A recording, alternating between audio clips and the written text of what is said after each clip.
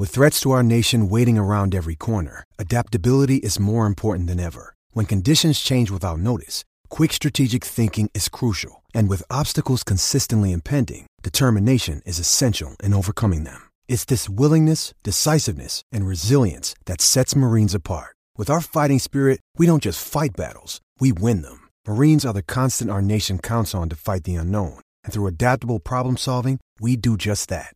Learn more at marines.com. Another day is here, and you're ready for it. What to wear? Check. Breakfast, lunch, and dinner? Check. Planning for what's next and how to save for it? That's where Bank of America can help. For your financial to-dos, Bank of America has experts ready to help get you closer to your goals. Get started at one of our local financial centers or 24/7 in our mobile banking app. Find a location near you at bankofamerica.com/talktous. What would you like the power to do? Mobile banking requires downloading the app and is only available for select devices. Message and data rates may apply. Bank of America N.A., member FDIC. Turn up your volume. Because you're about to listen to The Sick Podcast with Tony Marinaro. 55 seconds left in the penalty, a minute and 27 seconds left in regulation time. Boston 4, Montreal 3. Lafleur coming out rather gingerly on the right side. He gives it into Lemaire, back to Lafleur. Oh! The sickest Montreal Canadiens podcast. You're in the ball! Sports entertainment like no other. Rejoint, on lui fait perdre la rondelle, une passe devant. Et c'est le dégagement et ce sera la victoire des Canadiens. Coupe Stanley pour les Canadiens. Leur 23e de l'histoire. You found the dogs! John, you found the dogs! He found the dogs! And all together, they worked the young team to the top. And now, a 24th Stanley Cup banner will hang from the rafters of the famous Forum in Montreal. The Canadiens win the Stanley Cup! Brought to you by Energy Transportation Group. Driven to be different. 8.6 beer. Intense by nature. And Locage. If the last time you went to Locage was when the Habs won the Cup, it's time you went back to Locage. It's gonna be sick. Marinaro, the Sick Podcast, and I am back on this Thursday, December 22nd. It is 10:01 p.m. Eastern Time, and the Sick Podcast, of course, as I fix my shirt, is brought to you by Energy Transportation Group, a leading full-service logistics provider serving all of North America, driven to be different, as well as these guys, 8.6 beer, intense by nature, the beer for those who follow their instinct and live their passions in order to make their mark, and Lacage, where the Marinaros tonight had Lacage takeout, to tell you the truth. You know that you can do that? They have this great app, by the way, on your phone, and you can order whatever you want. You can reserve a table, any location, and you can take out, deliver, all that stuff. And if the last time you went to Lacage was when the Habs won the Cup, it's time you go back to Lacage. The menu will surprise you. I am back, and for those of you who were wondering, been a tough couple of days. I was able to escape COVID up until this past week, and this week it hit me for the very first time. And at one point, it hit me pretty hard. And so I almost feel like it's kind of like a miracle that I'm able to do the show tonight. Up until an hour ago, I had like just a terrible headache. But that's subsided. It's still there a little bit, but I want to take this one for the team. And I want to thank Matt O'Hayan for filling in on, when was it? On Monday, Tuesday, Wednesday. I think he filled in 3 days this week. Yeah, that's right. Saturday night, I was working and made my way home from the Bell Center. I did a hit on television, and it was probably about 5:45 p.m. or so. I was in my truck, and I was starting to get the chills, and my body wasn't reacting all that well. So I arrived home for 6 p.m. I took a hot shower, and I went straight to bed. The following day was the World Cup final, and I watched it in bed. I didn't have a lot of strength to get up. I watched it in bed, and as the day progressed, my body started to feel like it got hit by a truck. And I had a lot of general body soreness, as you can imagine. Monday morning, I woke up. I felt I was losing my voice, but I had enough left to do my hit on radio, and I did that. And then as the day went on, I was losing my voice. Then my throat was on fire. Then my throat felt like it was, like in really, really bad shape inside. The headaches got worse, the chills. And then I think it was on Tuesday night. At one point, I had a really tough time breathing. I was just sitting up in my bed and I was watching TV. It was between 5 p.m. and 9 p.m. And it's the one moment where I was, I think, most thankful that I actually had sleep apnea, because I used the CPAP machine to give me a little bit of, to help with my breathing for about 4 hours while I was watching television. Usually I wear that to sleep, but I wore that while I was awake. Anyway, I've been getting better and better and better, and today I'm at my best. So hopefully this thing is a thing of the past. I'm going to test a little bit later on to see if I'm finally negative. But if not, I hope I will be in the next couple of days or so. But that's it. So that's my story, and I don't want to bore you with that any longer.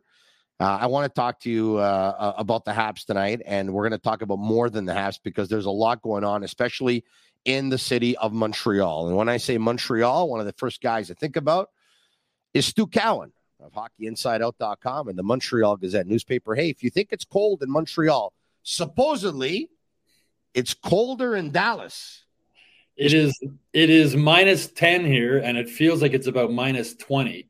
And everywhere I've gone with the Canadians this season, the cold weather has followed me, whether it was Edmonton, Calgary, Winnipeg. Yesterday in Denver, I went for a walk in the afternoon. It was about 12 degrees Celsius, beautiful day. When we came out of the rink last night, it was minus 26.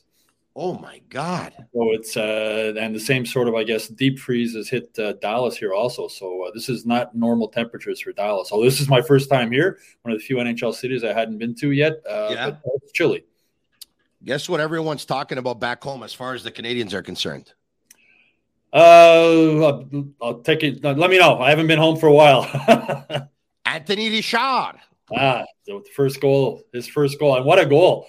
I mean, boy, it's rare you see an NHL player blow past two defensemen at center ice like that, like they're standing still, and then go in and make a nice move like he did. It was a real nice move. And he's got, when they called him up, they said they were looking for him to add some speed and some offense, and that's exactly what he did. He's got one more goal now than Joel Armia and Jonathan Drouin and Jake Evans, and that's been a big problem with this team, is they've been getting zero offense from their bottom six forwards. So for Richard, you got to be happy for the kid. Here's a kid. He's 26 years old. He only played 2 games in the NHL before joining the Canadians. He played 4 minutes in one game with Nashville and 7 minutes in another game with Nashville, and that was it. So Marty St. Louis is giving him a chance to show what he can do. And from my dealings with him, he seems like a really nice kid.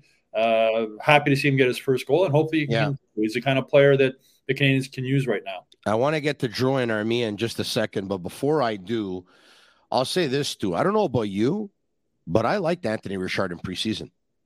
Well, he had that big game. It was the red versus white scrimmage. He had a really good game. He looked good during camp. They didn't have a spot for him out there. He's one of those guys, you get sort of penciled in as a career minor leaguer. And that's sort of what he was when the Canadians signed him to play for Laval. They had success last season in Laval by getting a lot of local guys, a lot of Quebec guys who were happy to come back home and play at home, and performed really well and went pretty far in the playoffs.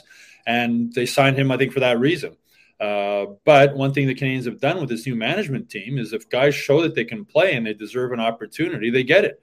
Arbor Xhekaj, who thought Arbor Xhekaj was going to make this team? Yeah. He made the team over Justin Barron, the guy that they traded Arturi Lehkonen to get. So the Canadians, this new management team has shown that if guys perform well and work hard, they're going to get a chance. And Marty St. Louis spoke in Arizona this week. He said that sends a good message to the guys down in Laval that they know if they work hard and perform, they might get a chance. And it also sends a message to the guys of the Canadians. If you don't, you might lose your spot to one of these kids from Laval. So it's a good situation the Canadians have set up right now. Yeah, I remember in training camp in Brassard, you and I, we were standing next to each other at one point on one particular day, and Richard was on the ice. I really liked him. His speed was apparent. He was tenacious. He was in on the forecheck. And just the way he played, his speed, his pace, his hunger I said, you know what? This kind of guy that's energy player, this kind of guy that Marty St. Louis is going to want on his team because this team's going to skate. I'm not going to say I was shocked that he didn't make it because the odds were against him.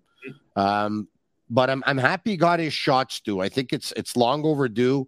I think out of all the players in Laval, he's been the guy. At the same time, as much as I was happy that he scored, you know how this city is, right? Ryan Poehling plays his first game with the Canadiens. He scores 3 goals and another one in the shootout. And all of a sudden, expectations are high with the fan base. When you're a French-Canadian player, expectations are very, very high, obviously, with the French media. And, so much so that some are going as far as to say that, hey, let's put Anthony Richard on the first line with Suzuki and Caulfield. By the way, not to say it's not a good idea, because it very well could be, but, the odds always say that when a guy's 26, Stu, and he's only got 11 minutes of ice time at the National Hockey League level, combined over 2 games, that chances are he's not an NHLer. It's not impossible that he is. For his sake, I hope that he is, Stu, because like you said, seems like a really likable guy and stuff like that, but well, it happens. When I spoke with him in Arizona, maybe 5 minutes, just one-on-one talking with him, when he said when he first signed with the Canadiens, his parents were concerned. He's from Trois-Rivières, and his parents know the pressure, not just playing for the Canadiens, but also playing in Laval. There's a lot more media covering Laval than in most other AHL cities. So his parents were concerned, but he said he wanted that. He wanted to have that little chip on his shoulder. He wanted to have the pressure of coming back and playing at home. But you're right, he's a 26-year-old guy. He had 2 games in the NHL. As I mentioned earlier, you get that tag of being a career minor leaguer. The thing I really like about him is he uses his speed all over the ice. He uses his speed when he doesn't have the puck. He's quick on the back check. He's quick on the forecheck. And when I asked him about this sort of style of play, he said he has sort of 2 types of games he can play. If you put him in the bottom 6, he'll be an in-your-face, stir things up, energy type of guy.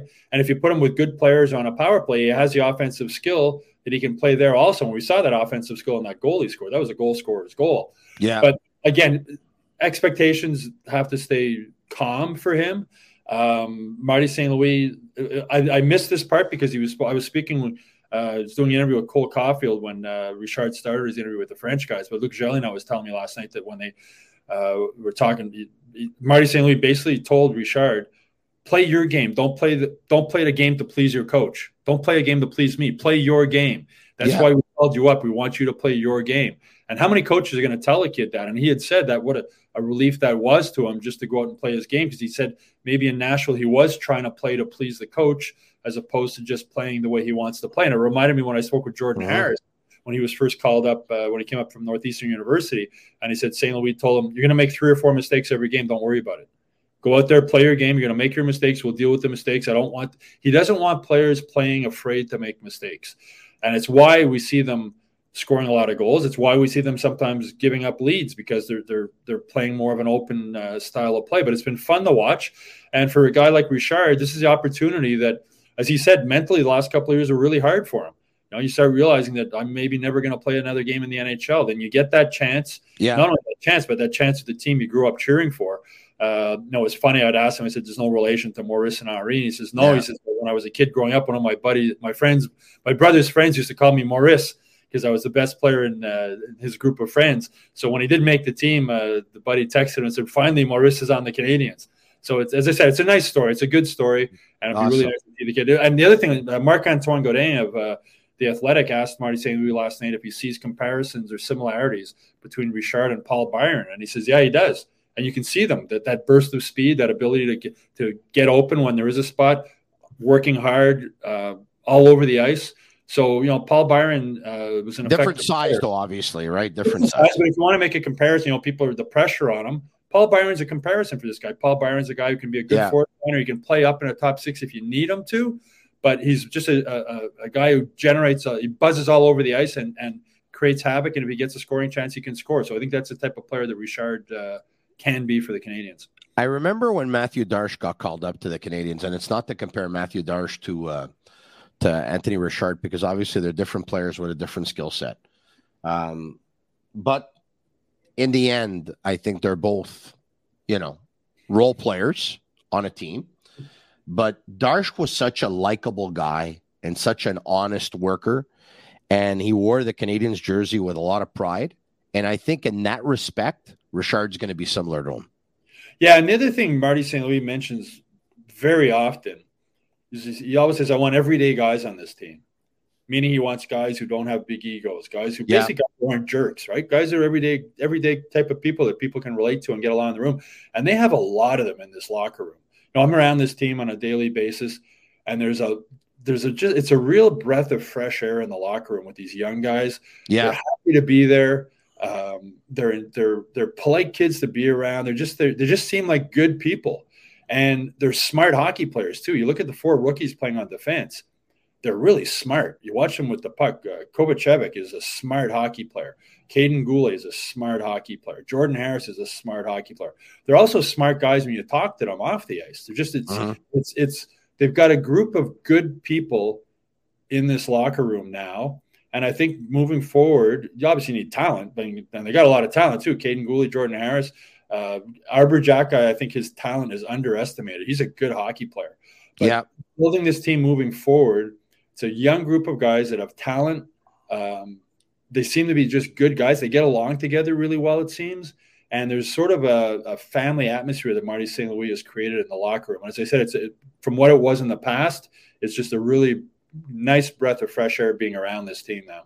You brought up a couple of names before. One was Jonathan Drouin, and one was Yoel Armia. The reason being is that they don't have any goals, and Anthony Richard gets called up in his second game. He's already got a goal, one more than them.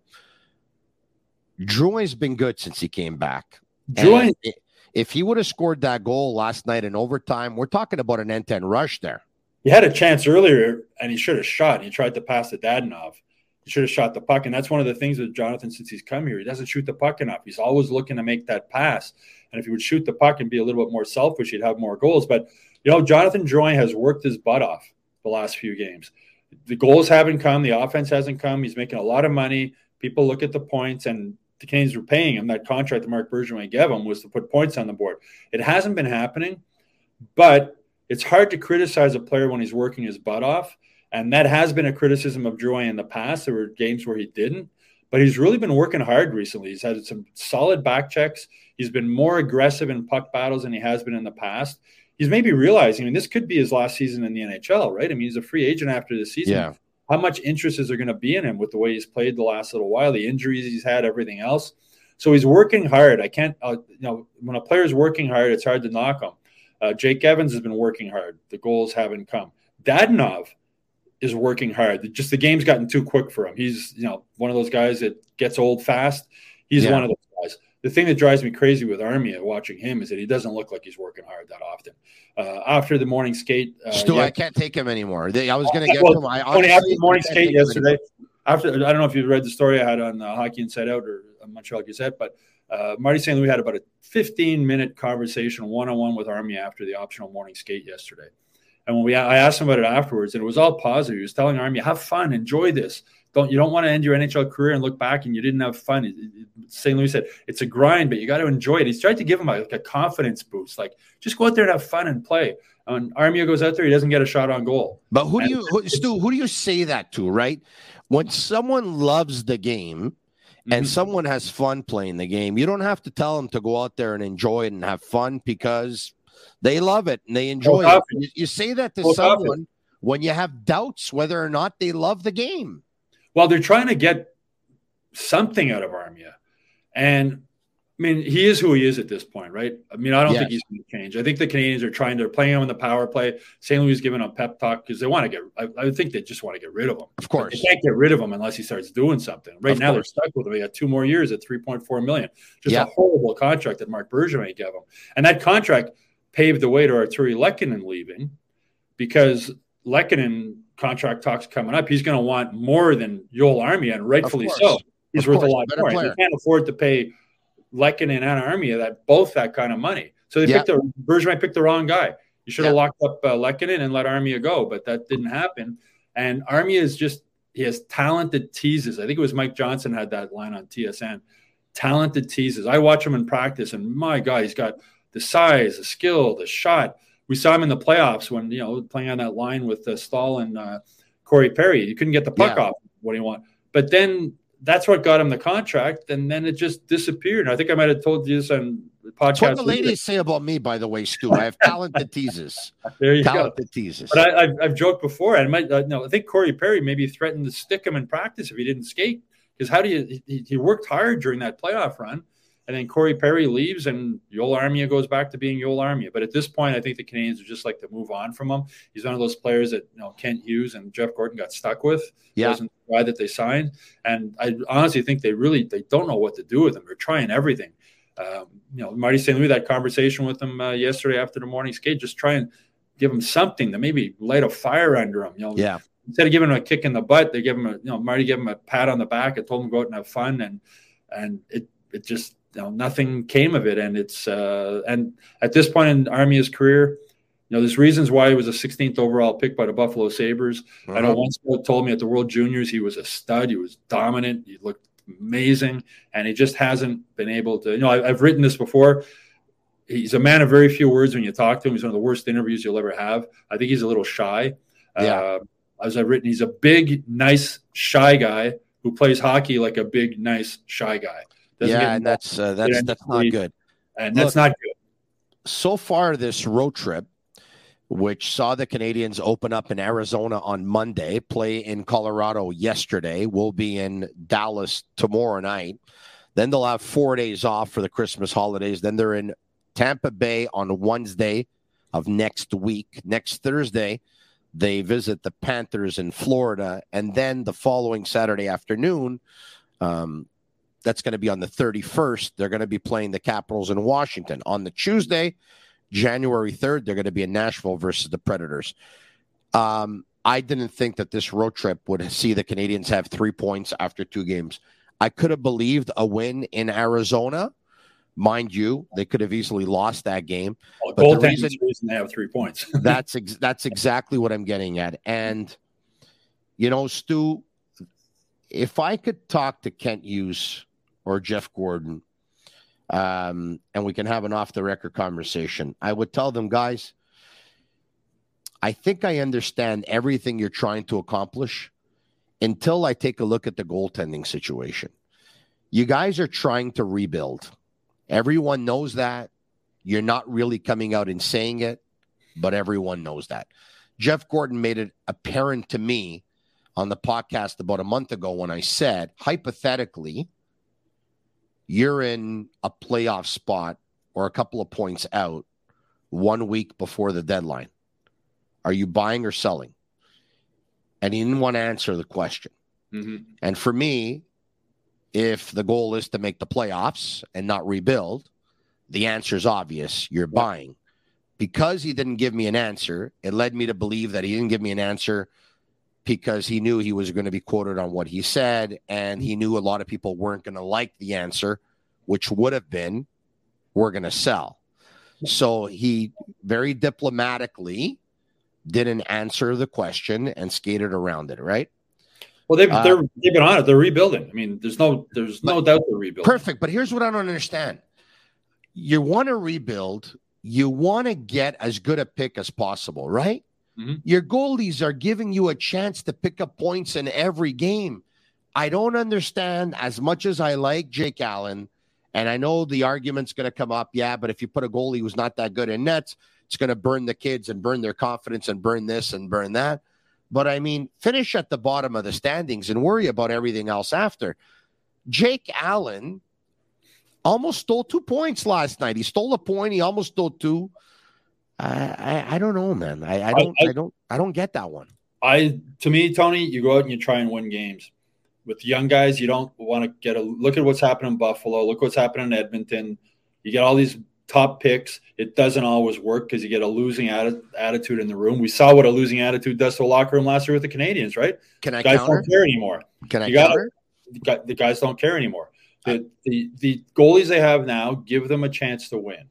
And that's what you want, young team, when you're rebuilding. You want to have a chance to win. You don't want what we saw last year when the Canes lost 7-1 to New Jersey. Sam Montembeault got run over by Zach Kassian. Nobody did anything. That's bad.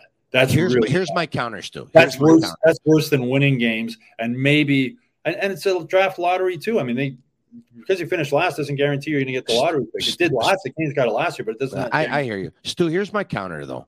the Penguins were terrible for years, and they too would have that. You know what? It's not good when you have that kind of culture that they were terrible for years. But rebuilding saw them win 3 Stanley Cups. I get it. They had one. But they also got Mario Lemieux when they tanked, and you were guaranteed the number 1 pick when you finished last. They won the lottery with Sidney Crosby. No, yeah, but going back to Mario Lemieux, that was the ultimate tank job. There was never a bigger tank job. No. But I'm not talking about those. Okay, so the Penguins won the Cup in 91 and 92 with Mario, and then in the early 2000s, okay, even with Mario on the team, I believe they tanked and they went with a rebuild. They got rid of a bunch of veteran players. They went with a rebuild. They did the rebuild. They were bad for several years. And then they ended up drafting Marc-Andre Fleury, number 1, Evgeny Malkin, number 2, Jordan Staal, number 2. They win the lottery with Crosby at number 1. They go on to win 3 Stanley Cups. The Chicago Blackhawks were terrible for years. And then they end up drafting Kane at 1 and Taves at 3. And then they turn it around and they end up winning 3 Stanley Cups, I believe. I understand your point. You don't have to tank to rebuild. To follow that up, the Canadians have Kirby Dach, number 3 overall pick already. Yes. Right?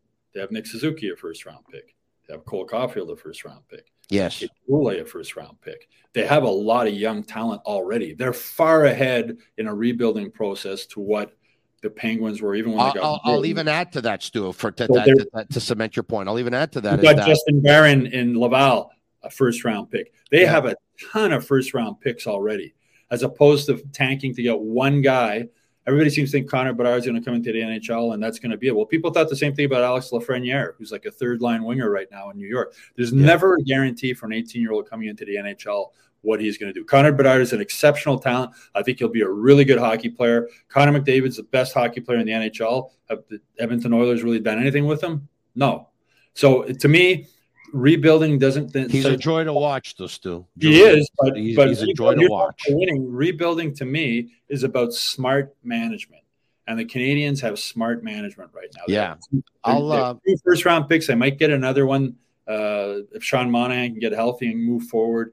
So they're piling up all these young 20, 21, 22, 23-year-old kids instead of having one kid, so-called superstar number 1 draft pick. They're going to have about 7 or 8 guys who are first or second round picks all around the same age group, all with manageable salaries for a couple of years, which frees up some money for free agents. There'd be a lot of money coming off the cap this summer.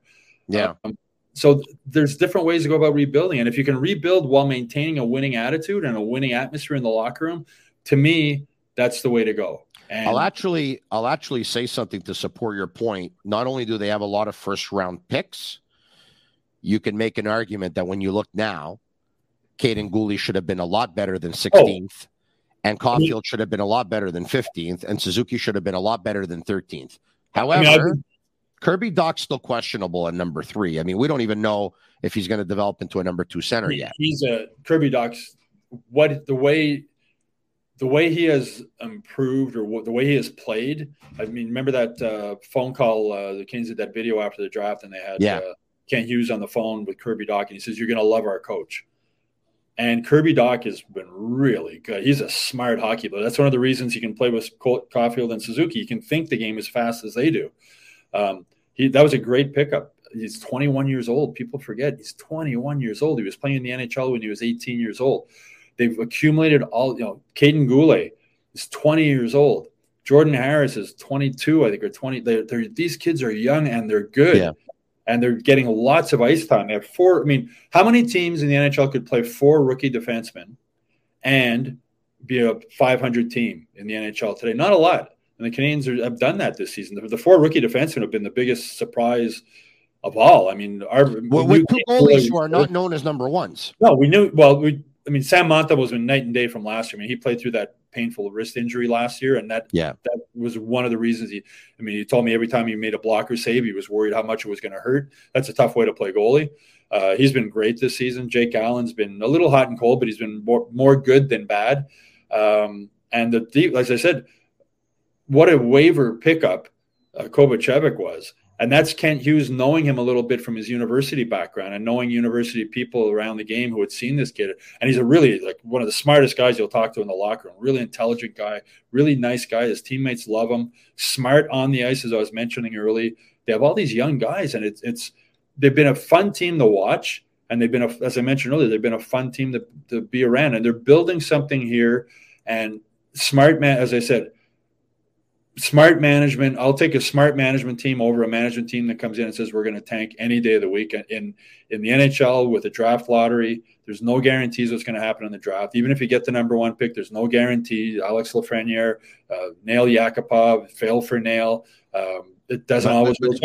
But Stu, if I can, I hear you, but Connor Bedard's not in the same stratosphere as Yakupov and Lafreniere are not in the same stratosphere. Connor Bedard has amazing talent. Connor Bedard is also 5'8", and realize not sure his size. He's not a big kid. Cole Caulfield is the Canadians coach. He's in the Hall of Fame.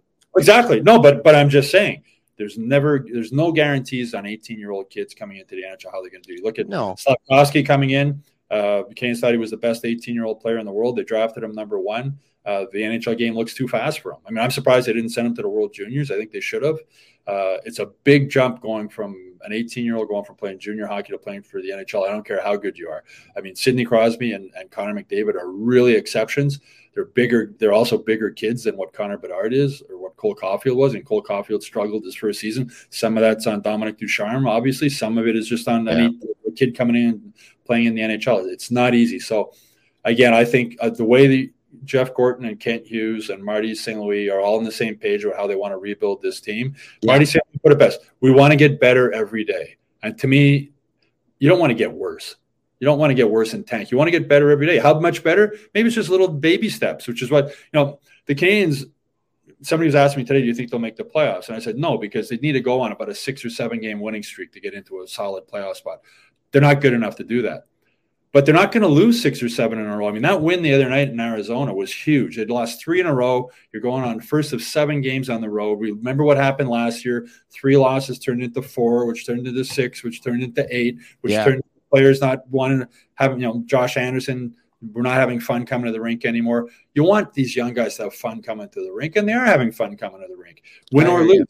We're putting up a fight, and to me, I think they're going about it the right way. So I'm going to say this about Slavkovsky. I would have sent him to Laval some time ago. And it's not because he's not a good player, because obviously he is. But because the game is so fast and he has that habit, which he hasn't been able to break yet, of either holding on to the puck too long or not having his head up, and he's getting hit.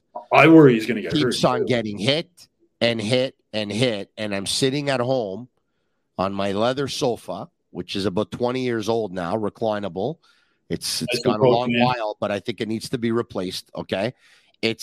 I'm sitting there and I'm watching him get hit and hit and hit. And I'm saying to myself, it's a matter of time that this guy is going to get hurt. It's going to be a concussion. It's not going to be a good one. And it could end up affecting, the rest of his season or the next 2 years, or maybe even longer. And look, I'm a worrywart. Okay. I'm always more negative than positive when it comes to that stuff. I don't know why. I wish I wouldn't. But for me, it's so obvious that he has a bad habit. It needs to be fixed. And until it's fixed, the fact that he's playing in the fastest league in the world, it's not conducive. It's a double whammy. It's not good. Like, there's nothing good that's going to come out of it. And I don't understand why they don't send them to a league that is slower so that the chances of that happening are less likely. I don't understand. The game's moving too fast for him, especially in his own end. When the puck comes around the boards to him, he's on a smaller rink. The game is quicker. He's just not reacting quick enough. He's 18 years old. He's been rocked hard at least half a dozen times this year. And the last 2 games, he just missed getting rocked in both games by a hair. And it reminds me a little bit of Eric Lindros, who would skate with his head down. And part of the reason was when Eric Lindros was 16 years old, he was already like 200 pounds, and anybody who did hit him would bounce off him. And I think it's a similar thing with Slafkovsky.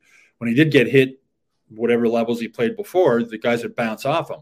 The NHL, they don't bounce off him. He goes down. Thankfully, he's as big, so the hit isn't as hard as what we saw what happened to Cole Caulfield when he ran into the Calgary player. But the game just seems to be moving too quick for him, and it's sort of like baby steps. Okay, so he played the bigger ice service. I understand why they started him the season in Montreal. You want to give the kid a taste. You want to see what he can do. You want to see how things work out. But to me, at this point, it would have made sense to me to send him to the World Juniors, like what Seattle did with Shane Wright. Have him go down there, and if he dominates down there, it might give him some confidence, and maybe you do bring him back up for 4 or 5 more games and see if there's you notice some improvements there. And if you don't, then you send him down to Laval. But I worry that, I think that one of these days he's going to get nailed with one of these hits. And, the hit Caulfield took, there was nothing he could do. He got caught in the tracks. There was no way he could avoid that. But if you watch Caulfield play, he's brilliant at avoiding hits. One of the best players I ever saw at being able to avoid hits was PK Subban. Nobody had a bigger target on his back than him when he was on the ice. Guys tried to run through the boards. Nobody could ever get a clean shot at him because he was so good at his little spin moves, being aware where he was on the ice, not putting himself in vulnerable positions. Slafkovsky puts himself in vulnerable positions. St. Louis was very good at that, by the way. Well, had to be. All the little guys are. I mean, you can't make the Paul Byron, Brendan Gallagher, all those. You, at that size, you don't get to the NHL. Matt Snaslin Jr. If you don't learn how to protect yourself, they have to learn how to protect themselves at a young age. It's a must. Slafkovsky never had to learn how to protect himself. Eric Lindros never had to learn how to protect himself. They were men when they were boys playing against boys, and guys would bounce off of them. So now he's in a league with men, and everybody's even the guys who aren't 6'3", 200 pounds are strong and they hit hard. And he's, I've seen him get rocked. And there's a few times in the press box where I've seen him like, you can see the hit coming and he doesn't see it. And you're sort of like, oh man. And then either he doesn't see it and he gets rocked, or maybe at the last second he sees it, but he doesn't seem to be aware of the danger zones on the smaller NHL rink at the speed of the game played. And it's a concern. And, on Twitter, people say, "Oh, you're so critical of the kid." I like Slafkovsky. He's a really nice kid. I mean, we met him the day before the draft. Remember, Tony? There, we hit it really off. Good personality, nice, coachable. A lot to like about him. I think he's going to be a good player moving forward. I still think Shane Wright's going to be a better player down the road in the NHL. But I understand why the Canadiens took Slafkovsky. But I think they're rushing him a little bit too much, in my opinion. I think. As I said, I would have liked to have seen them send him to the World Junior Championship at least. Stu, who was the first one and the only one when we had a chance to talk to them at the Montreal Science Center there at the Old Port that got in between both of them and said, let's take a picture? Yeah, that was see how many views I got on that one? Listen, I would have sent them to the World Juniors. I'm with you. Regardless of what he would have done, I would have sent them to the American Hockey League and to the Laval Rocket right after that.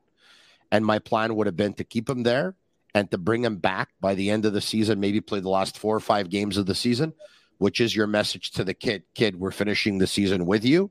You'll be on this team next year. That's the way I would have handled it, but there's a lot more smarter people than me working for the Canadiens right now. We'll see what happens. You talked about the type of players that the Canadiens want to bring here.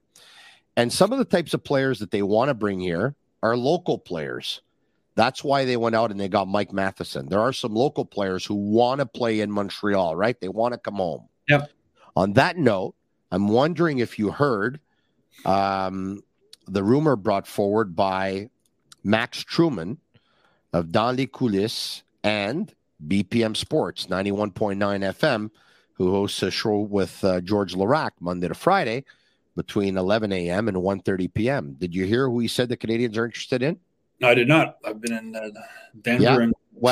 He came out and he said, I have it on good information that the Canadiens are interested in a young goalie. And then he came out and he said, I've been told that young goalie is Devin Levi.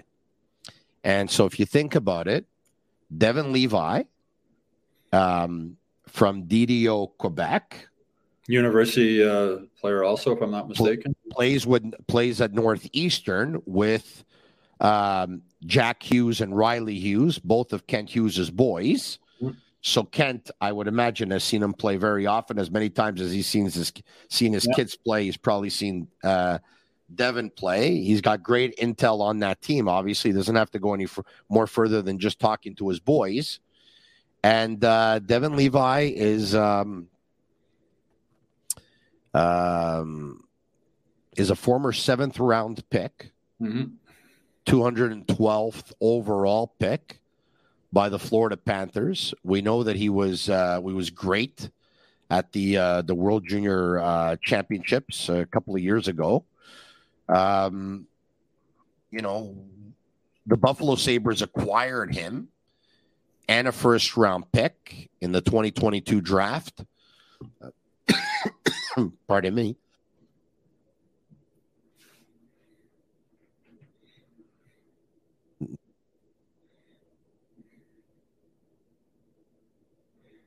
Still can't hear you there, Tony. I don't know if... Can you hear me now? Yep. I had hit the cough button, as you can see. I'm not fully recovered yet, but I thought I was going to try and gut it out. But anyway, it's okay. Devin Levi, I was saying, acquired by the Buffalo Sabres in return for Sam Reinhart and that deal that went down. But what do you think it would take to get Devin Levi from the Buffalo Sabres, and would acquiring him make sense for you? It would. I mean, speculating if the Sabres would probably want another goalie if they're giving up one. I don't know if they'd have Caden Primo or Montembeault or what would be involved in that. But one thing, Kent Hughes, I mentioned Kovacevic before. He's a guy that he knew through his university connections. I think he puts as much emphasis on the type of person a player is as what kind of player they are. I mean, obviously you look at the talent, but I think he wants, as Marty St. Louis says, the everyday type of guy. I don't know Levi at all. I mean, I know about him. I don't know him. But it wouldn't shock me. I mean, it wouldn't shock me if that was part of it. I mean, Caden Primo, also, and goalies are weird, right? We all know that. I mean, some develop late, some develop early, some never develop. Caden Primo has been one of those guys, been great in the AHL and looked like a deer in the headlights every time he's come up to the NHL. Although in his defense, he wasn't playing behind a very good team last year when he got called up either. The thing with the goaltending situation, somebody asked me about this the other day also. Why don't the Canes go out and get a goalie now? Well, they don't need to get a goalie now. They're what they have now is fine. I think Kent Hughes, as much as Carey, I think he would probably like to get rid of Carey Price's contract the way he got rid of Weber's, just to have that, wash your hands of that. That they don't need it, even though he's on long-term injured reserve.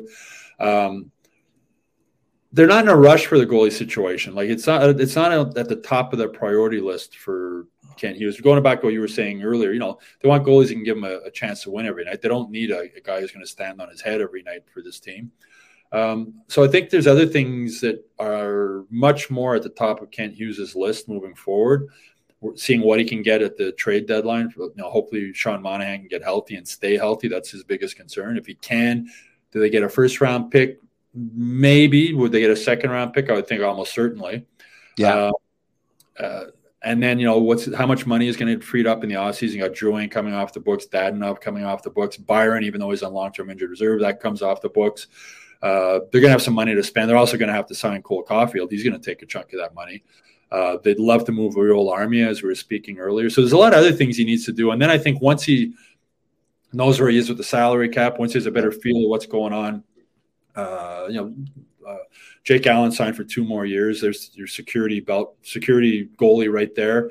And also a goalie that if you do at the trade deadline, if there's a team, that has goalie injuries and is looking for an experienced NHL goalie or desperate for one, you might get more than you would expect for Jake Allen if they wanted to move him. So he's got a lot of moving balls. He's juggling a lot of balls right now with Kent Hughes. But the goalie thing I think is not near the top of his list. And I don't think it should be right now. Just move forward with Montembeault and Jake Allen for now, and then figure that thing out after you figure a few other things out first. Stu, a shout out to Playground. They have over 600 machines, poker tournaments, and Playground casino games, daily promotions, and unmatched customer service. Why go anywhere else? Located just over the Mercier Bridge, only minutes from downtown Montreal. You're watching the podcast right now, either on YouTube Live, on Twitter Live, or on Facebook Live. If you're not watching on YouTube, subscribe to our channel and tell your friends about it. Hit the like button. It goes a long way with us, and you can message us SICK, S-I-C-K. It's our way of feeling the love. If you end up listening tomorrow, the day after, on Google, Apple, or Spotify, leave us a 5-star review. We will appreciate it. As I cough again. All right. I want to move on because there's some shaking and baking going on with the Montreal teams. And I'm not just talking about the Canadians here. I'm talking about the Montreal Alouettes in the Canadian Football League and CF Montreal, of course, in Major League Soccer. Let's start with the Montreal Alouettes, who a couple of days ago named Jason Moss as their new as their new head coach, former quarterback. He had a chance to coach Trevor Harris. You can hold on a second. You can tell how much I'm suffering now, but anyway, it's okay. I keep saying it's okay, but it's not. Okay, so Jason Moss had a chance to work with Trevor Harris. He knows him well. He had a chance to work with Danny Machocha. He knows him well, and he's the coach. Your thoughts?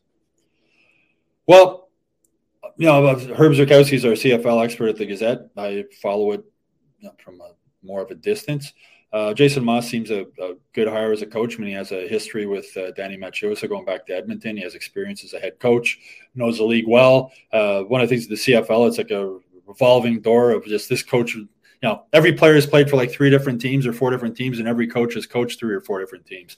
That's just the way that league works. So Machocha knows him. I mean, he also has the Mario Cecchini thing now. He's no longer going to be president. I was following Herb on Twitter today, and he was sort of feuding a little bit with Gary Stern, and Cecchini was basically pushed out the door, it seems like, although the team saying it was a mutual departure. That's not mutual. It's not mutual. No. I mean, it's not mutual, and it's BS. I mean, Mario Cecchini, great job as president of the Montreal Alouettes. Here's an organization that needed some help, needed some stability. The sponsorship dollars under Cecchini's watch increased. Season tickets increased, individual ticket sales increased, fan engagement. The business community got more involved. Here's Herb's tweet. Folks, don't believe for a minute the decision to move on from Al's Montreal president Mario Cecchini was mutual. Gary Stern. One thing about bad feelings with the media, but Herb, you know nothing about what you're printing. The business with Mario was private, and I will leave it at that. I have too much respect for Mario to have you drop his name through this. But later on, Mario Cecchini, do we have it? Mm-hmm. I saw that. I never quit in the middle of the game. Herb shouldn't go there. Let's leave it at that.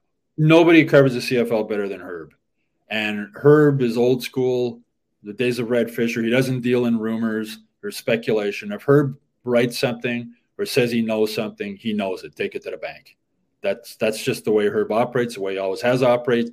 It's part of the reason why he's maybe not the favorite person with the Alouettes, because they wonder where he gets his scoops and where he gets his information. But I can't remember Herb ever being wrong on one of these things. So they didn't want Cecchini there anymore. And just say it. Just come out and say we're moving in a different direction. Thank you for what you've done, and we've decided we're going to move in a different direction. And we don't want Cecchini's not our guy moving forward. I don't know what's wrong with just being open and honest about that. And for Gary Stern, I don't think an owner, I don't know, whatever the percentage he has of the team now, gains much by getting on Twitter and getting in feuds or stuff like that. Make your business decision and let your decisions speak for themselves. I don't know what he's looking to gain from that. If Herb wrote it and he said Cecchini backed him up, so that speaks to Herb's credibility when it comes to anything like that. It was difficult to watch the press conference introducing Jason Moss a couple of days ago because you can tell, like, Danny Machocha was distraught, like with Mario being let go. Like, you can just tell they were very close. They worked closely together. They were getting this done together, and you can tell that Danny's distraught. You can just tell. And Gary Stern, a lot of people like following him on Twitter because, he's very engaging in that respect. He'll go back and forth with fans. But Gary's just not a fit for Danny and Mario. And with all due respect to Gary, he's just not a fit to be the owner of this team. This team should have been sold to Quebec interests when it was sold. The commissioner, Randy Ambrosi, he screwed up, man. They had good Quebec groups. They had good Quebec groups with money involved, too, to purchase the team. And Eric Lapointe's group? Eric Lapointe's group. There was a couple of groups involved there, and for whatever reason, they didn't. They decided not to go that way. Local ownership, I think, especially with the Alouettes, is really important. I mean, I'm old enough to remember when the Alouettes were just as big or almost as big as the Canadians in this city. Wow. My 8th or 9th birthday, I remember my parents giving me a choice. I could get an Alouettes jacket, a Canadians jacket, or an Expos jacket for my birthday. And I chose an Alouettes jacket. And I found it years ago in my mom's basement. I still have it, the green and red one, the old one. Yeah. The Alouettes were huge. I remember going to the Autostat and Sonny Wade and all those guys. Peter De La Riva? Peter De La Riva. I can name you more guys off the top of my head from the 1970s Alouettes than I could from today's Alouettes. And guys also stayed for a long time back then. As I mentioned earlier, I think every player in the CFL has played for almost every team. I think that's one of the problems with creating a fan base and support is that you never know who's playing for who. You turn on the game. Wasn't he with Hamilton last year? Didn't he play last time? I thought he was playing for Calgary. The players just keep and the coaches just keep revolving around. But it's sad for me to see what's happening with the Alouettes and even with I always call them the Impact still was the CF Montreal. I guess you're going to get to that later. But yeah, for the Canadians, we're talking earlier about how the Canadians, like the management, I think they're right in the right path. I think they're doing everything correctly since Gorton and Hughes and St. Louis came over. The first step to doing that was Jeff Molson stepping away or taking a step back and bringing in Jeff Gorton. Jeff Molson was basically the director of hockey operations, right? Even though he didn't have that title, he was a guy that Bergevin reported to and consulted with and everything else. And I don't know what qualifications Jeff Molson had to do that. Same as I don't know what qualifications Joey Saputo has to run a soccer team or what Gary Stern has to run a football team. You hire football people and soccer people and hockey people and you let them do their job as an owner. That's where I'd think. And Jeff Molson, whether it was, I'm still not sure if it was his personal decision to step back or if it was pressure maybe from other owners and major sponsors after what happened with the Logan Mailloux fiasco, how it was mishandled afterwards. But whatever happened, Jeff Molson made a courageous decision to hire a unilingual American to run the Canadians. Remember the front page of the Journal de Montréal the next day? Yeah. He knew he was going to take heat. He hired who he thought was the best hockey man available. And we've seen. Yeah.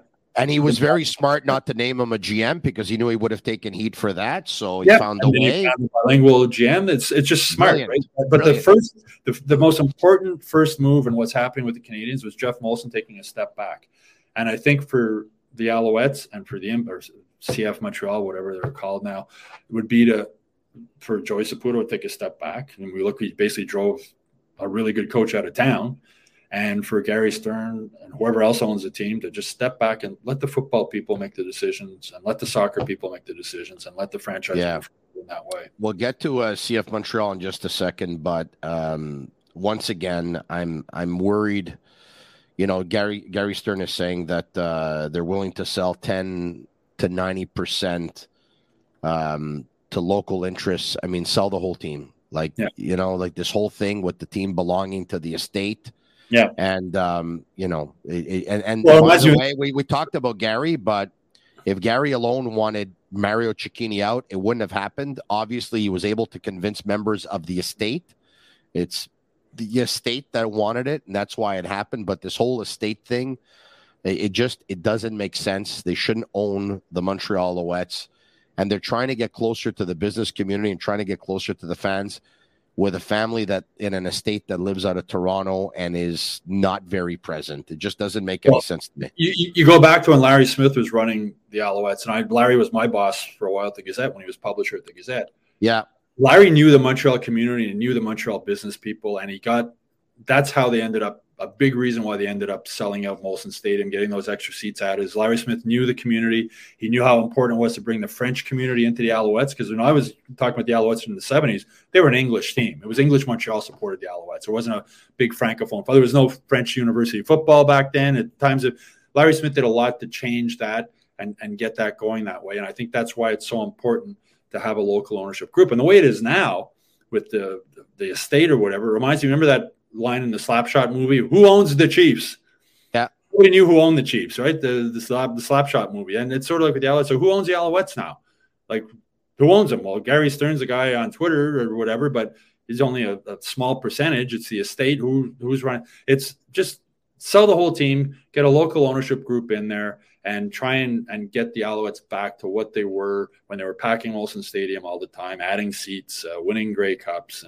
And I'd love to see it happen. I think it's, Montreal has become a Canadian city 12 months of the year, 7 days a week, and it's almost like a sickness that people cannot get enough of the Canadians. But Montreal would be a much more healthy sports environment if the other teams. I mean, I was in Denver. Yes, Denver. The Nuggets played the night before. The Avalanche played the next day. There's so much sports going on.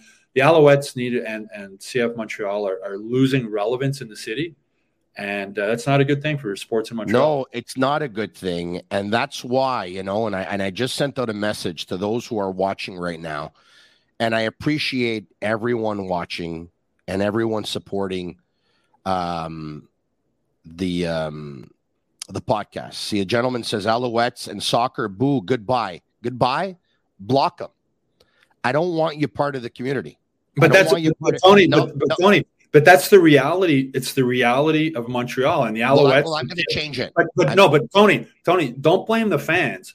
Blame the Alouettes and CF Montreal for making them so. From a media standpoint, CF Montreal has been horrible to deal with as far as trying to get interviews, or it's harder to get an interview with somebody on CF Montreal than it is to get an interview with somebody on the Canadians. That's a big problem. It's much better now than it has been. Yeah, but with the Alouettes, it's just when you don't operate your franchise well, people aren't going to care about it as much. So I don't blame Montreal sports fans for not caring as well. And rightly, I mean, the Gazette website, we write stories about CF Montreal. There are few people read. You can't force people to want to cheer for a team and want to go to games. You got to make them want to go. I understand that, but Stu, so we're gonna agree to disagree, and I agree with a lot of what you said. But here's something that I really believe. Okay,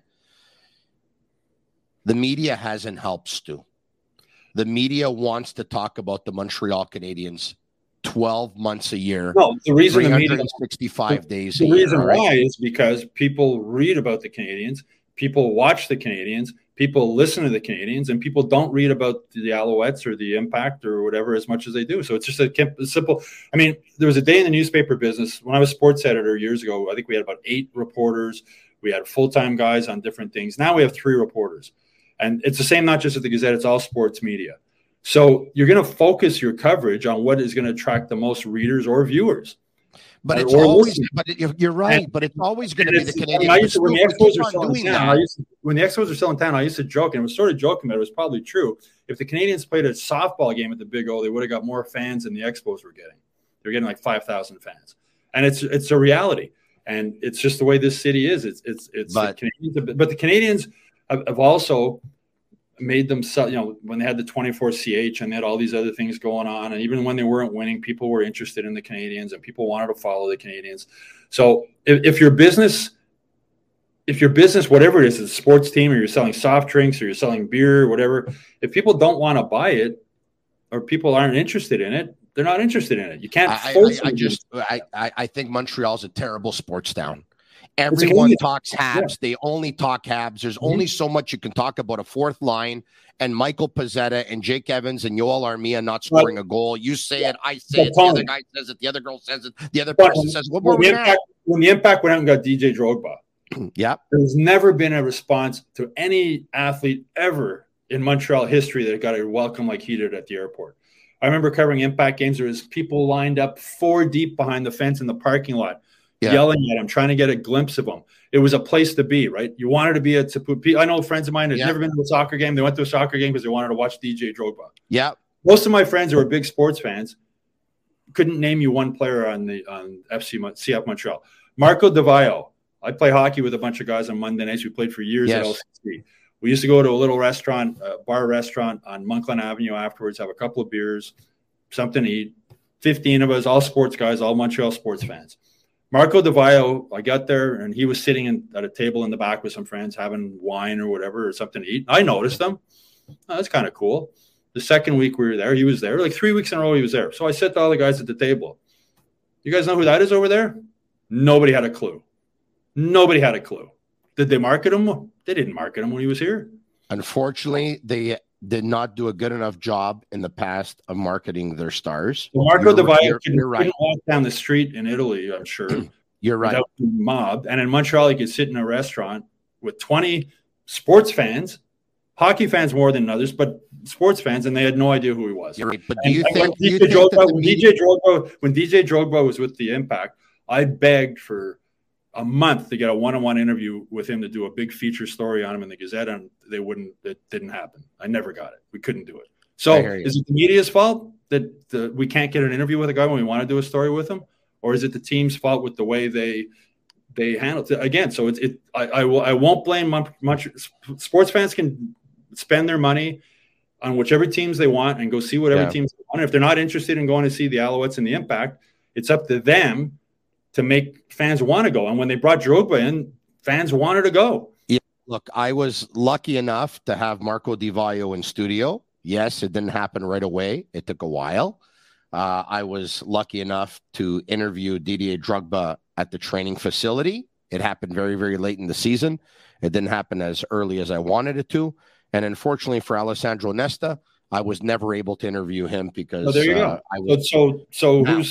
Whose fault is that? The media or the fans' fault? I understand that. Now, but I have a question for you, though. As much as Di Vaio was good, very good, and as much as Drogba for that one season, the first season, he was great. Yeah. Okay. If you turned on sports radio, would you hear anyone talking about Di Vaio or Drogba? They would always talk about the Montreal Canadiens because if you're lazy, you can get away with talking about one team. That's it. I disagree with you on that front, Tony. If we can monitor. I can tell you exactly how many people read any story on the Gazette website, or how much time they spent on it, how many people read it, what they read. If our website, if we write 5 Canadian stories, all 5 stories will be among the most 10 read stories on the entire website, not just sports, the entire website. So as media gets smaller, fewer people in the media, in sports media, just the way the business has gone, you're going to focus the smaller people you have. As I said, we used to have Randy Phillips used to cover university sports on almost a full-time beat for the Gazette back in the day when we had 12-page sports sections and 8 reporters. Times have changed. Business has changed. Realities have changed. And the media can't cover everything. So the media is going to cover what fans want to read about or what they want to watch about. So it's not, I don't think it's being lazy. I think it's just focusing the coverage on what people want to read and what people want to hear about and what people want to talk about. And in Montreal, people want to read and people want to talk about the Canadiens. And it's up to the Alouettes and CF Montreal to give fans a reason to want to watch them. And the Alouettes have shown when the Alouettes win in this city, Canadiens are the only team in this city where if people will follow them whether they win or lose. I wonder sometimes if there's more interest when they're losing or more interest when they're winning, because people get upset when they lose, people get happy when they win. And Montreal is such an event and star-driven town. The Grand Prix is massive. I've always said that if you interviewed fans going into the Grand Prix, 150,000, I bet you 3/4 of them couldn't name 4 F1 Formula One drivers. They go there because it's an event. Tennis is an event. It's something to go to. They make it appealing to go there. The Alouettes and CF Montreal need to make it appealing. And when they brought in Drogba, it was appealing. People wanted to go see him. They don't have a star player. Look, I just think that a lot of people have an opinion about soccer. You're right. I can't change it. They don't want to change it. Hockey's bigger, faster, this, that, whatever. I got a message from someone a couple of days ago. Let me just that hockey's so much better than soccer because it has fighting. Hockey is better than soccer because it has fighting. Well, people are going to think that way. But let me put it this way. So your podcast or anybody's podcast, if you're talking about, I'm sure you can measure how many listeners or people are watching the show. If you spent the whole show talking about CF Montreal, and you saw, I don't know, I'll throw in 1,000 people watched, okay? And then you did a whole show talking about the Canadiens, and 10,000 people watched. Well, yeah, I could tell you right now, we've done podcasts where we talked hockey and got 50,000 views, and talk soccer and got 500 views. You're right. So now your sponsors, you need sponsors, right? Are your sponsors going to sponsor a show that has 500 viewers? I understand, but if we stop talking soccer or talk about it not much because the numbers are so much less than hockey, we're always going to be a one sports city in this, a one sports team in this city. It's never going to change. And that's the reality. I don't think it ever is going to change. I think it's a reality. I'm gonna try so that it does. for the benefit of all of us, so that all of us can have a job for as long as possible, because there's more teams to talk about, and so that we can give the listener and the viewer variety. We're talking about what car the Canadians coach drives in the month of August. Tony, you can't force viewers. You're gonna listen to me talk about soccer. You're gonna listen to me talk about soccer because I want you to listen to me talk about soccer. If they don't want it, they're gonna change the channel. It's like if we put stuff on our website that people are interested in reading, they're gonna go read another website somewhere else. So it's professional sports, they're businesses, and the Alouettes and CF Montreal have not been run well as businesses. Whether they're a soccer team or a football team or a beer company or a T-shirt company, they haven't run their businesses well. And when you're in a market where you got Goliath up here, the Canadians, and you're David down here, you got to do everything right to try and get up to make yourselves relevant. And the Alouettes have been relevant when they're winning Grey Cups. And the impact was relevant when Drogba was here. I mean, I remember going to those games at Saputo Stadium. It was fun. It was great. Saputo Stadium's always a fun place to go. I enjoy going there and watching the games, but it's a lot more fun when there's a star player that people know, a worldwide star. And again, there has never been DJ Drogba, and my personal dealings with him, I thought he was a jerk to deal with. Personally, that's the way I thought. I think a lot of media people did also. But he was a massive star, and people in this, he's the biggest sports star. The two biggest sports stars to be in Montreal or play in Montreal are Georges St-Pierre and DJ Drogba. Those are two guys. Carey Price can go leave Canada. Carey Price went to China. Nobody would know who he was. Of course not. Of course but they would know who Drogba was, and they know who Georges St-Pierre was, right? They're worldwide stars.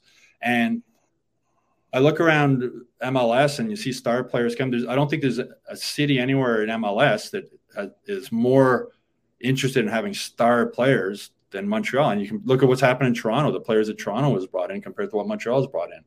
And, the Saputos don't want to spend the money on the star players. If they have a lot of money, they don't want to spend money on the players. That's their choice. That's the way they run their business. Well, and I understand that. And we know that getting a star player sells for sure. But, Toronto got 2 star players last year, and they invested more in those 2 players than CF Montreal did in their entire team. And Toronto didn't make the playoffs. And CF Montreal finished second, third overall. But Toronto's more relevant. TFC is more relevant in Toronto than FC Montreal is in Montreal. Yes, noted. But I'll make the argument that Toronto's a much better sports city than Montreal is. Montreal's Montreal's a one-team city. It's not a sports city. It's also part of that's business-wise too, Tommy. There's so much business, so much money in Toronto that they can afford season tickets for the Raptors and the Blue Jays and the Leafs and the CF Montreal. I mean, the Canadians in the Montreal economy, in the Montreal market, the Canadians suck up most of the corporate money for season ticket sales and whatnot, and that's a big problem for the other teams. Also, but I remember when the Impact played Toronto in I guess it was the Eastern Final, maybe 5-6 years ago, and I remember I went to Toronto to cover the game. With Bernier, and a buddy of mine told me there was a pub, I can't remember, it was the Lions Den. Biello coaching. Biello was coaching, that's right. And it was the pub near the stadium, what's the name of the stadium where Toronto plays? I can't remember. BMO Field. Yeah. Maybe a 20-minute walk from BMO Field. So my buddy who lives in Toronto told me, before you go to the game, you got to go to this pub and see the scene there. So I go to the pub. I get there.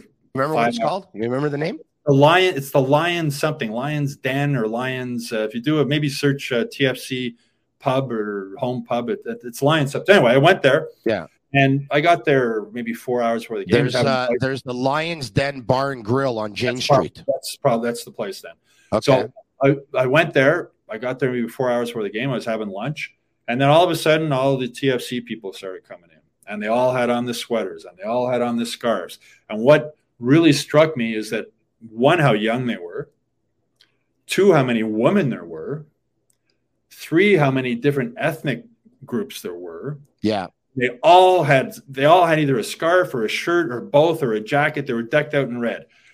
They're there. They're having a party. They're having beers. They're having food.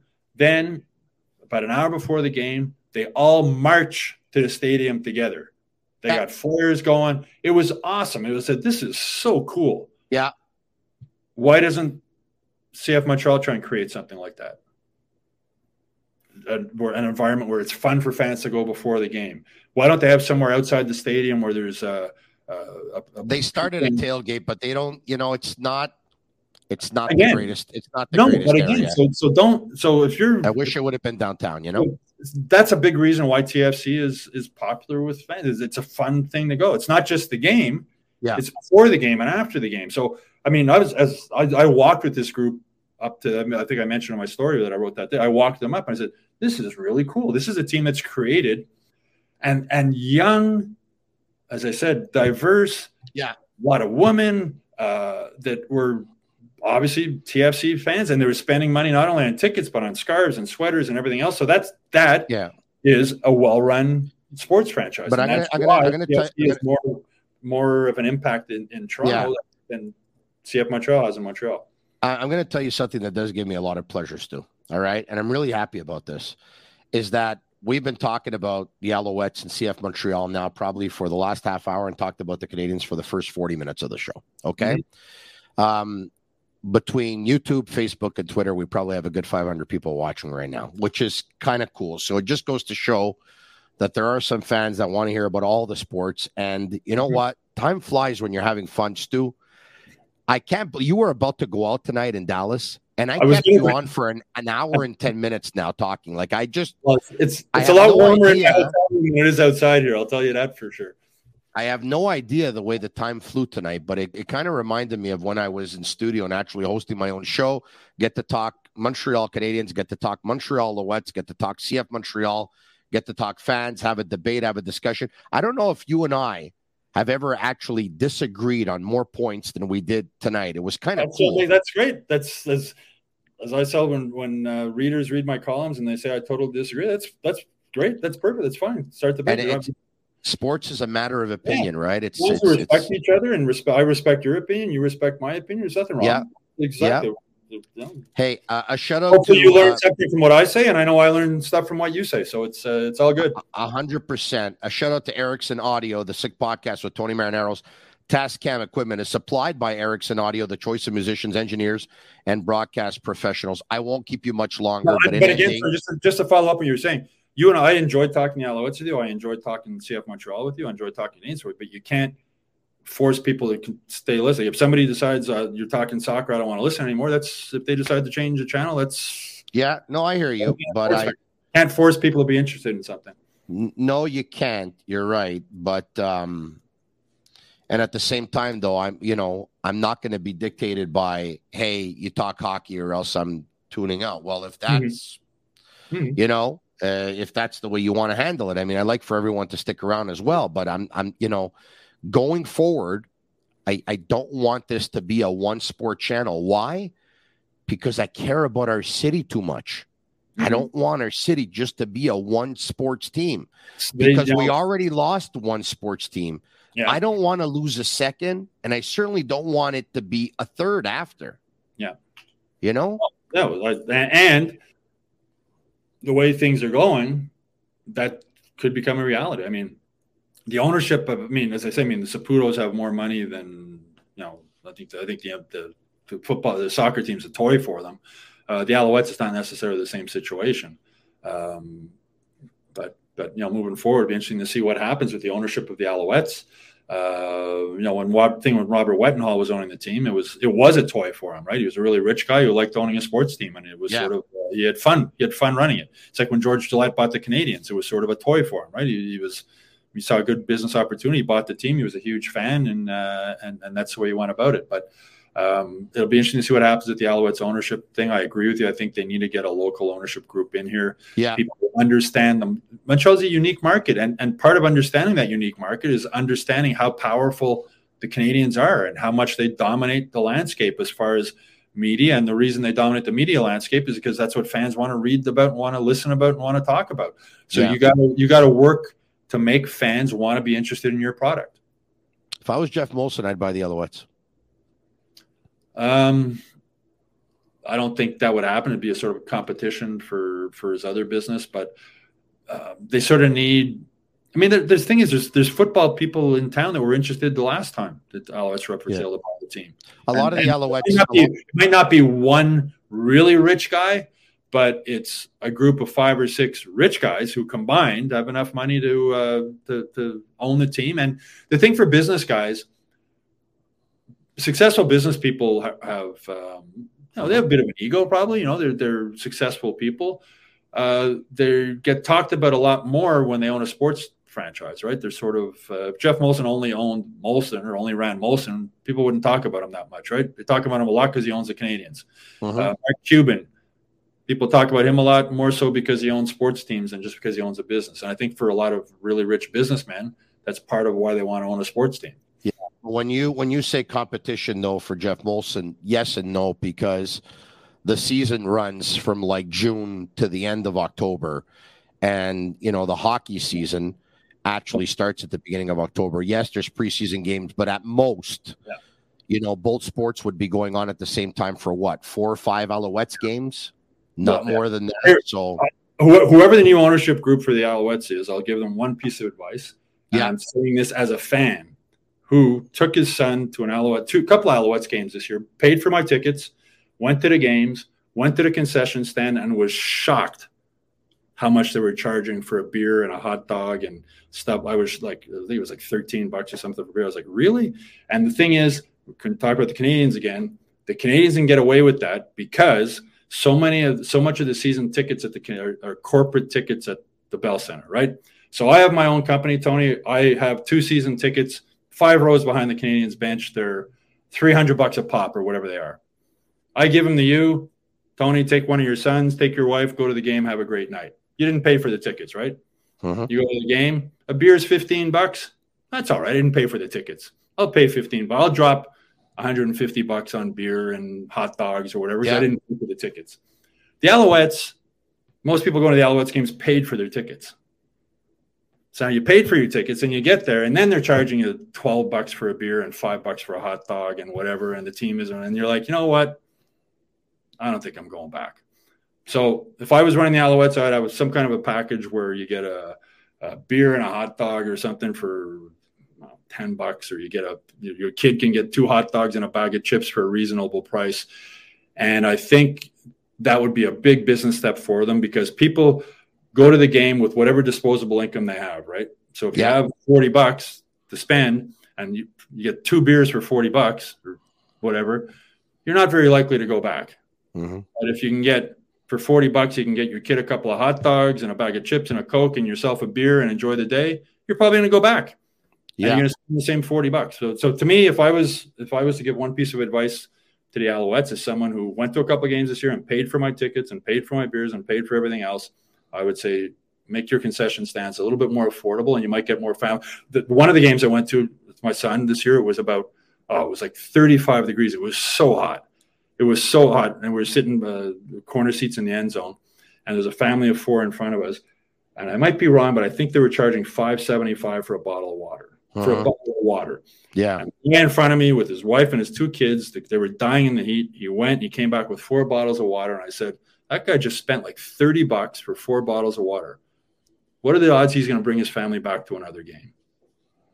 Probably pretty slim, I would think. So unless he's got a lot of money. Yeah. $23 on 4 bottles of water. Yeah. But it was so hot. It was so hot, Tony. It was like not an option. And the other thing they do I got to tell you, out of all the other thing they do at Motion Stadium, and my son, because I bought him a bottle of water at one point. Yeah. We went to the bathroom, but in the sinks there, the water runs warm, so you can't refill your water bottle if you want to get a drink from the. So it's, to me, it's just like that sort of as a paying fan going to a game, that I found was a little much. I understand that a lot of businesses make a lot of money at concession stands, especially movie theaters. But I have to tell you, when I go to sporting events, out of everything to buy there, it's the price for water that bothers me the most, because I know that if I go to the grocery store, I can buy 24 to 28 bottles of water for anywhere between $3.99 and $4.99. Yeah. And so knowing that, the price of 1 bottle at a concession stand at a game is probably about 75% more than a case of 28. It really bothers me. And when it's a different fan going to an Alouettes game than it is the fan going to the Canadiens game. Yeah. Yeah. Hey, in ending, in a minute if you can, because I'm already taking up a lot of your time. Did you have a chance to see CF Montreal's presser today announcing Hernan Losada as their head coach? I didn't. I read Herb's. I was at the airport all day today. My flight was supposed to leave at 9:20 from Denver, and it left at 2 in the afternoon. I read Herb's story on it before I went on the air with you here. So I just know what I read from the stories. I didn't see that. I think he put a lot of people at ease, though, because right away he came in, addressed everyone in French, in a pretty good French, as a matter of fact. And I think that made a lot of people happy, number one, of members of the media that were there, because if they're not getting their clips in French, chances are they're not going to end up playing the clips on their show, because then they would have to translate, and then it's too much work. You see when I tell you that some of the media is spoiled here in the city? I was personally hoping they were going to bring Mauro Biello back. Wouldn't be surprised if he was in the mix. Because from when I was covering them and Mauro was the coach, I had a lot of respect for Mauro. I thought he was I'm not a soccer tactician, so as far as his coaching abilities, I mean, he got a team that went well in the playoffs. He also showed big you-know-whats when he benched DJ Drogba. Remember that? Yeah. I remember that. That was in the second season, Italian boy from NDG benching a world superstar player. And I asked about it. He said he had to. It just wasn't going over well in the locker room. And then they won after he did that. So when they got rid of Mauro, I was like, here's a local guy who understands the market, trilingual, I'm sure is Italian, English, French, great with the media. Yeah. A local guy, gets the market, understands everything. Yeah. Had success with the team, and then they got rid of him. And I was like, that surprised me when they made that move. He played Matteo Mancosu ahead of Drogba, but at that point, Piatti was rocking and rolling, though. Like, he was one of the best players in the league. But for Mauro, I mean, you know a lot more about soccer than I do, Tony. But I was sort of hoping they would bring Mauro back, and I think it would have been a good move for the team as far as for the media, as far as having a coach people know. How many people in Montreal know who this coach is? Unless you're not too many. Unless you're I'd never heard of him before. I mean, he coached in Belgium, second division, for 15 months, and he coached DC United in the MLS for 15 months. As not too many people know about him, but you know what? He comes in. He said he played as a number 10 for about 15 years, offensive player. He likes offensive soccer. Olivier Renard said that he remembers the 2 games they played versus DC United with Losada coaching. They tied one, and DC United won the other one. And in both games, DC United had about 20 shots to Montreal's 4 or 5, and he says they were totally dominated with what Renard thought was an inferior roster. So anyway, he said a lot of good things today. To stay on that point, people don't know who he is. The average Montreal sports fan, as I said, with DeVio being at the restaurant, have no idea who most of these guys on the Impact are.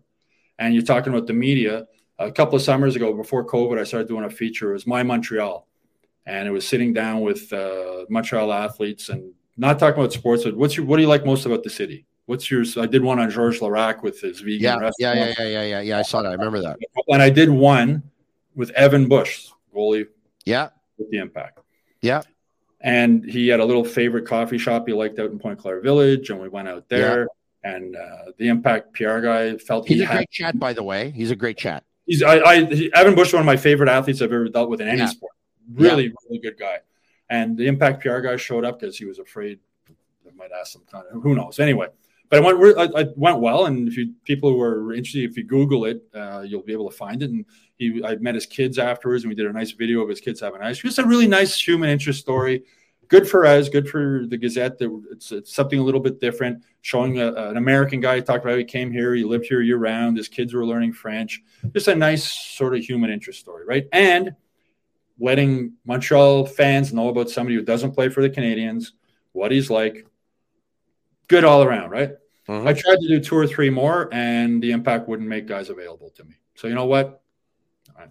So it's easy to blame the media, Tony, but we did one and everything went well. There was no complaints. And then I think I asked to get the coach, and I asked to get another player, and it was like, no. And then, this guy's available.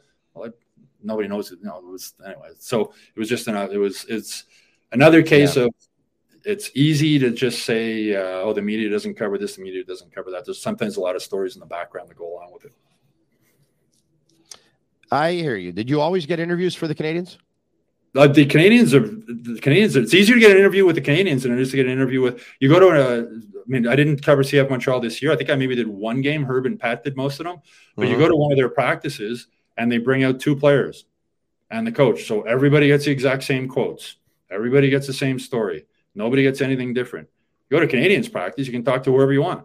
I hear you. I always try and talk to the guy that nobody else is talking to, so I get something different. Of course. So there's much more access at a Canadians practice to players than there, or after a game even, than there is at Montreal soccer team game. Yeah, listen, hopefully President Gabriel Gervais is paying attention, and he's a pretty smart guy, and maybe they can make some of those necessary changes. Stu, I don't know how to thank you. A couple of days before Christmas Eve in Dallas, when you could have gone out to stay back in the hotel to talk to me for about an hour and 20 minutes now, I'm actually blown away. I'm very appreciative, Stu. I want to take this opportunity to wish you a very Merry Christmas. So I guess you're covering the game in Dallas tomorrow. And yes, if you want to do something for me, Tony, if you want to do something for me, put out some good wishes, and maybe I'll get my flight home Christmas Eve. Because right now, the way the weather is, I'm hoping, my wife's hoping I can get home for Christmas Eve. So my flight's supposed to be at 11 o'clock, I think, out of Dallas. I hope home at 4. So hopefully that all works out. I hope you will, Stu, not only so that you can see your wife and you can see your son and you can see your daughter, but you can see your dogs, which includes a beautiful lab, which I think you picked up a couple of weeks ago. Yes, we adopted her about a week before I left. So my wife and my kids have been absolutely fantastic. She's an 11-month-old puppy. Her name's Missy. She lost an eye. That's how she ended up at Rosie Animal Adoption. If anybody was ever looking to adopt an animal, I cannot recommend Rosie Animal Adoption enough. They're on Facebook. She'd been up for adoption for quite a while. You know how much I love dogs, Tony. And near Christmas, and I said to my wife, somebody's got to adopt this dog. I've had a black lab before. They're the best dogs in the world. They're so smart. We adopted her. She's fantastic. My wife and kids have been taking care of her. This week, I'm looking forward to getting home, see my wife, see my kids, and see our new dog also. That's great. Stu, we're going to keep our fingers crossed for you, and that you'll be able to get back home to your family on Christmas Eve, and that everyone watching, you'll be able to enjoy Christmas Eve with your family as well. Thanks, Stu. Merry Christmas. Merry Christmas to you and your family, Tony, and get better. Thank you. That's a deal. All right. Look, I want to take this opportunity to thank all of you once again for all the support. It's about 2 years now, and I think we're getting bigger and better every day. And truth be told, I wasn't 100% tonight. I wasn't 90%. I wasn't even 80%. I'm probably about 50%. I'm pretty much getting through the whole thing just like on adrenaline. And I'm talking because if I don't talk, I'll make a fool of myself. But it's going to be our last show before Christmas. I think we're going to take off for a couple of days. And so I really wanted to be a part of it so I can wish you all a very, very Merry Christmas. I don't know if we can bring Agnello and Sammy on now because it's late, and I don't know if they're wearing their PJs or not, but if I can, guys, if you can come on. What's up, Tony? There we go. Okay. I was wondering if you, all right. Okay. You're still there. Good. No PJs on. Agnello, you got the brains of the operation there to your side. What are we doing here over the next couple of days? Are we going to? We're going to go on tomorrow night. Hopefully you come on with Matt, and then we're going to take a couple of days off, and we'll come back on the 28th and 29th when the Habs play again. All right, okay. So we're back tomorrow. Okay, yep. Good. All right. Yeah, the Habs play tomorrow night, and then we have the Habs the 28th and the 29th. Yes, the 28th and the 29th. Yeah. All right. So, so Matt's scheduled to be – I'll make an appearance tomorrow. Yeah, I'll join Matt. Yeah. No problem. Matt said you owe him anyway, so. I owe him, yeah? Yeah, exactly. All right, I owe him. I don't have a problem with that. You want to know why? Why? Because this doesn't seem like work to me because I love doing it. Exactly. All right, so why don't we do that tomorrow night, same time, same place. Thanks for watching, everyone. I'll be back tomorrow night, one more night, and then we're going to take a couple of days off during the Christmas holidays, and then we'll return again on the Wednesday. So be back tomorrow, same time, same place. Be true to yourself. I always am. I'm Marinaro. Tell your friends about it. Say the podcast and the host. It's pretty sick. It's funny to think that I actually was really sick for the last 4 or 5 days. I always knew I was sick, but now I was really sick. Anyway, have a good night.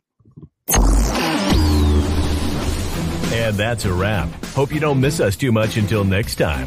Follow the Sick Podcast with Tony Marinaro on YouTube, Instagram, Facebook, Google Play, and Apple Podcasts. The Sick Podcast is brought to you by Energy Transportation Group, driven to be different, 8.6, intense by nature, and La Cage. If the last time you went to La Cage was when the Habs won the Cup, it's time you went back to La Cage.